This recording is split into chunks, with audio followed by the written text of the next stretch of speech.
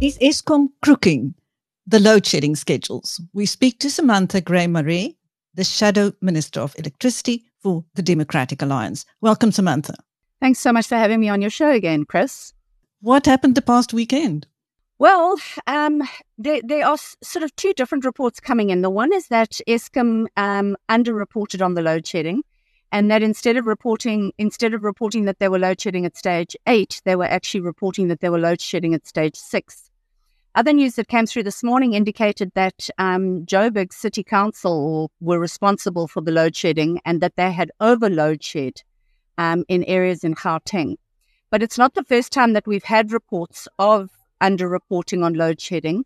There was actually a study that was done earlier on in the year, and out of 52 days of load shedding, it appeared that they had underreported on about 40 of those days, which means that there are a substantial number of days where they are underreporting. So they're saying we're at stage 2 and they're actually load shedding at stage 3, which is problematic.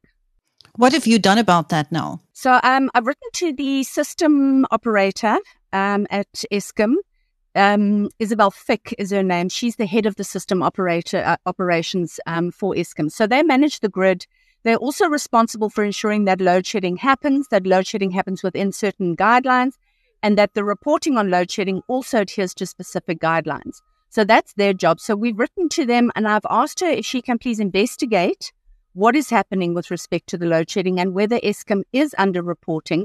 And if that is the case, why? Are they doing it deliberately to mislead people? Or has it just been a miscommunication? Or are they working within a certain band that allows them to underreport? And then also, what measures will be taken to ensure that we are getting proper feedback so that people can start to trust the process. We have a trust deficit with Eskom and with government at the moment as it is. To find out now that they are misleading us in terms of the load shedding schedules is deeply concerning. Now, you have had time to look at Eskom's medium-term report since we last spoke. What are your biggest concerns right now going into the future? Well, the biggest concern is that, and you will have heard when Dr. Ramokgopa has been giving his briefings recently, particularly with the big jumps, you will have heard that he's talking about our reserves, our operational reserves. And that seems to be the biggest concern, is whether or not Eskom has sufficient operational reserves to kick in when load shedding becomes problematic. So I think that's one of our problems. But I think the biggest concern I have with respect to the medium-term report is, first of all, no matter what Fikile Mbalula says, no matter what Dr. Ramokgopa says, load shedding is still going to be with us for at least another year. If you look at the medium-term strategy, you will see that there's not a single week that doesn't have load shedding predicted by Eskom. And secondly, if we don't do something now and we don't do something big, it's going to get worse. It's not going to get better. So Dr. Ramokgopa keeps focusing on what our existing capacity is. Our existing capacity is already too little for what our needs are. And so unless we start bringing online additional supply of electricity, this country is going to be in big trouble. Every now and then there are rumors of an impending blackout. I know that you're not panicking about that, but could you give us a realistic prediction, please? Yeah, so we're not panicking about it, because at the end of the day, as much as we hate load shedding is the one thing that is preventing us from going into a blackout scenario, because it's managing the grid to the extent that, we don't have a complete collapse. So it's literally shutting off demand to reduce the constraints on the grid. So it could happen. I mean, it's not that it cannot happen, but it's not likely. The problem we have is that the load shedding, they're busy with public participation now on the new load shedding schedules, which take us right up to stage 16. Now, you can imagine if we are on stage 6 to 8 and we're already experiencing 10 to 12 hours of load shedding a day, can you imagine what stage 16 looks like?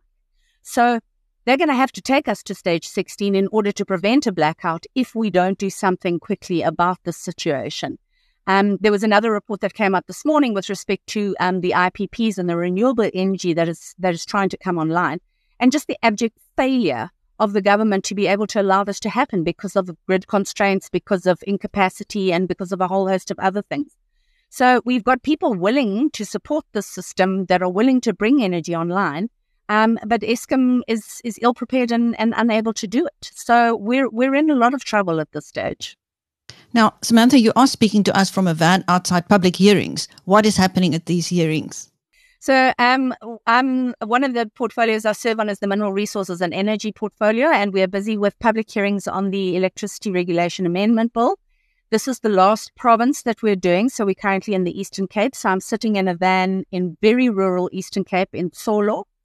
And from here we go to Queenstown, and then on Thursday we'll be in Kwanabukhle in the metro. So the Electricity Regulation Amendment Bill, part of what it is doing is driving the unbundling of Eskom and allowing for the transmission company. So it's a good bill. We don't have any major issues with the bill. It's not particularly contentious, but it addresses some of the concerns around the sort of technical elements of electricity. Now, I remember you putting questions to Minister Gordon about the mystery funder of the Minister of Electricity's smart meters. Have you received any answers? No, so I haven't received any response yet, and I will definitely let you know when I do, and I'll certainly be happy to share the information. I have had people contact me from as far as Dubai after our last discussion to say that they are of the opinion that it might be the Guptas who are the mystery funders. So I thought that was an interesting take on it, and certainly something we will look into. But yeah, and there's a lot of concern around the smart meters. I've had a number of people get in touch with me since our interview to express their concern, express deep dissatisfaction with the process. So it's not something that we're going to leave. We will continue to push on it. The Guptas, that was the last name I expected to hear. What are they saying exactly? Well, essentially they were just saying that that they had encountered the Guptas in Dubai, seen them sort of having coffee with various role players, and that smart meters were a big element of demand-side management in Dubai, and as such felt that perhaps they were keen on transferring the technology to South Africa. So, you never know. For this government, you have no idea what will come next. So, as I say, it's just a name that's been thrown at me. We have no evidence of it, but it's certainly an avenue worth pursuing. So are you saying there are rumors in Dubai that the Guptas could be the secret funder behind the Minister of Electricity's smart meters? Well, that was what was passed on to me. But as I say, this could be absolute conspiracy theories at its best. But, you can never put anything past this government. Well, on that note, I have to say goodbye to you. Thank you very much for making time for us. Oh, thanks so much for having me again, Chris. It's always lovely chatting to you.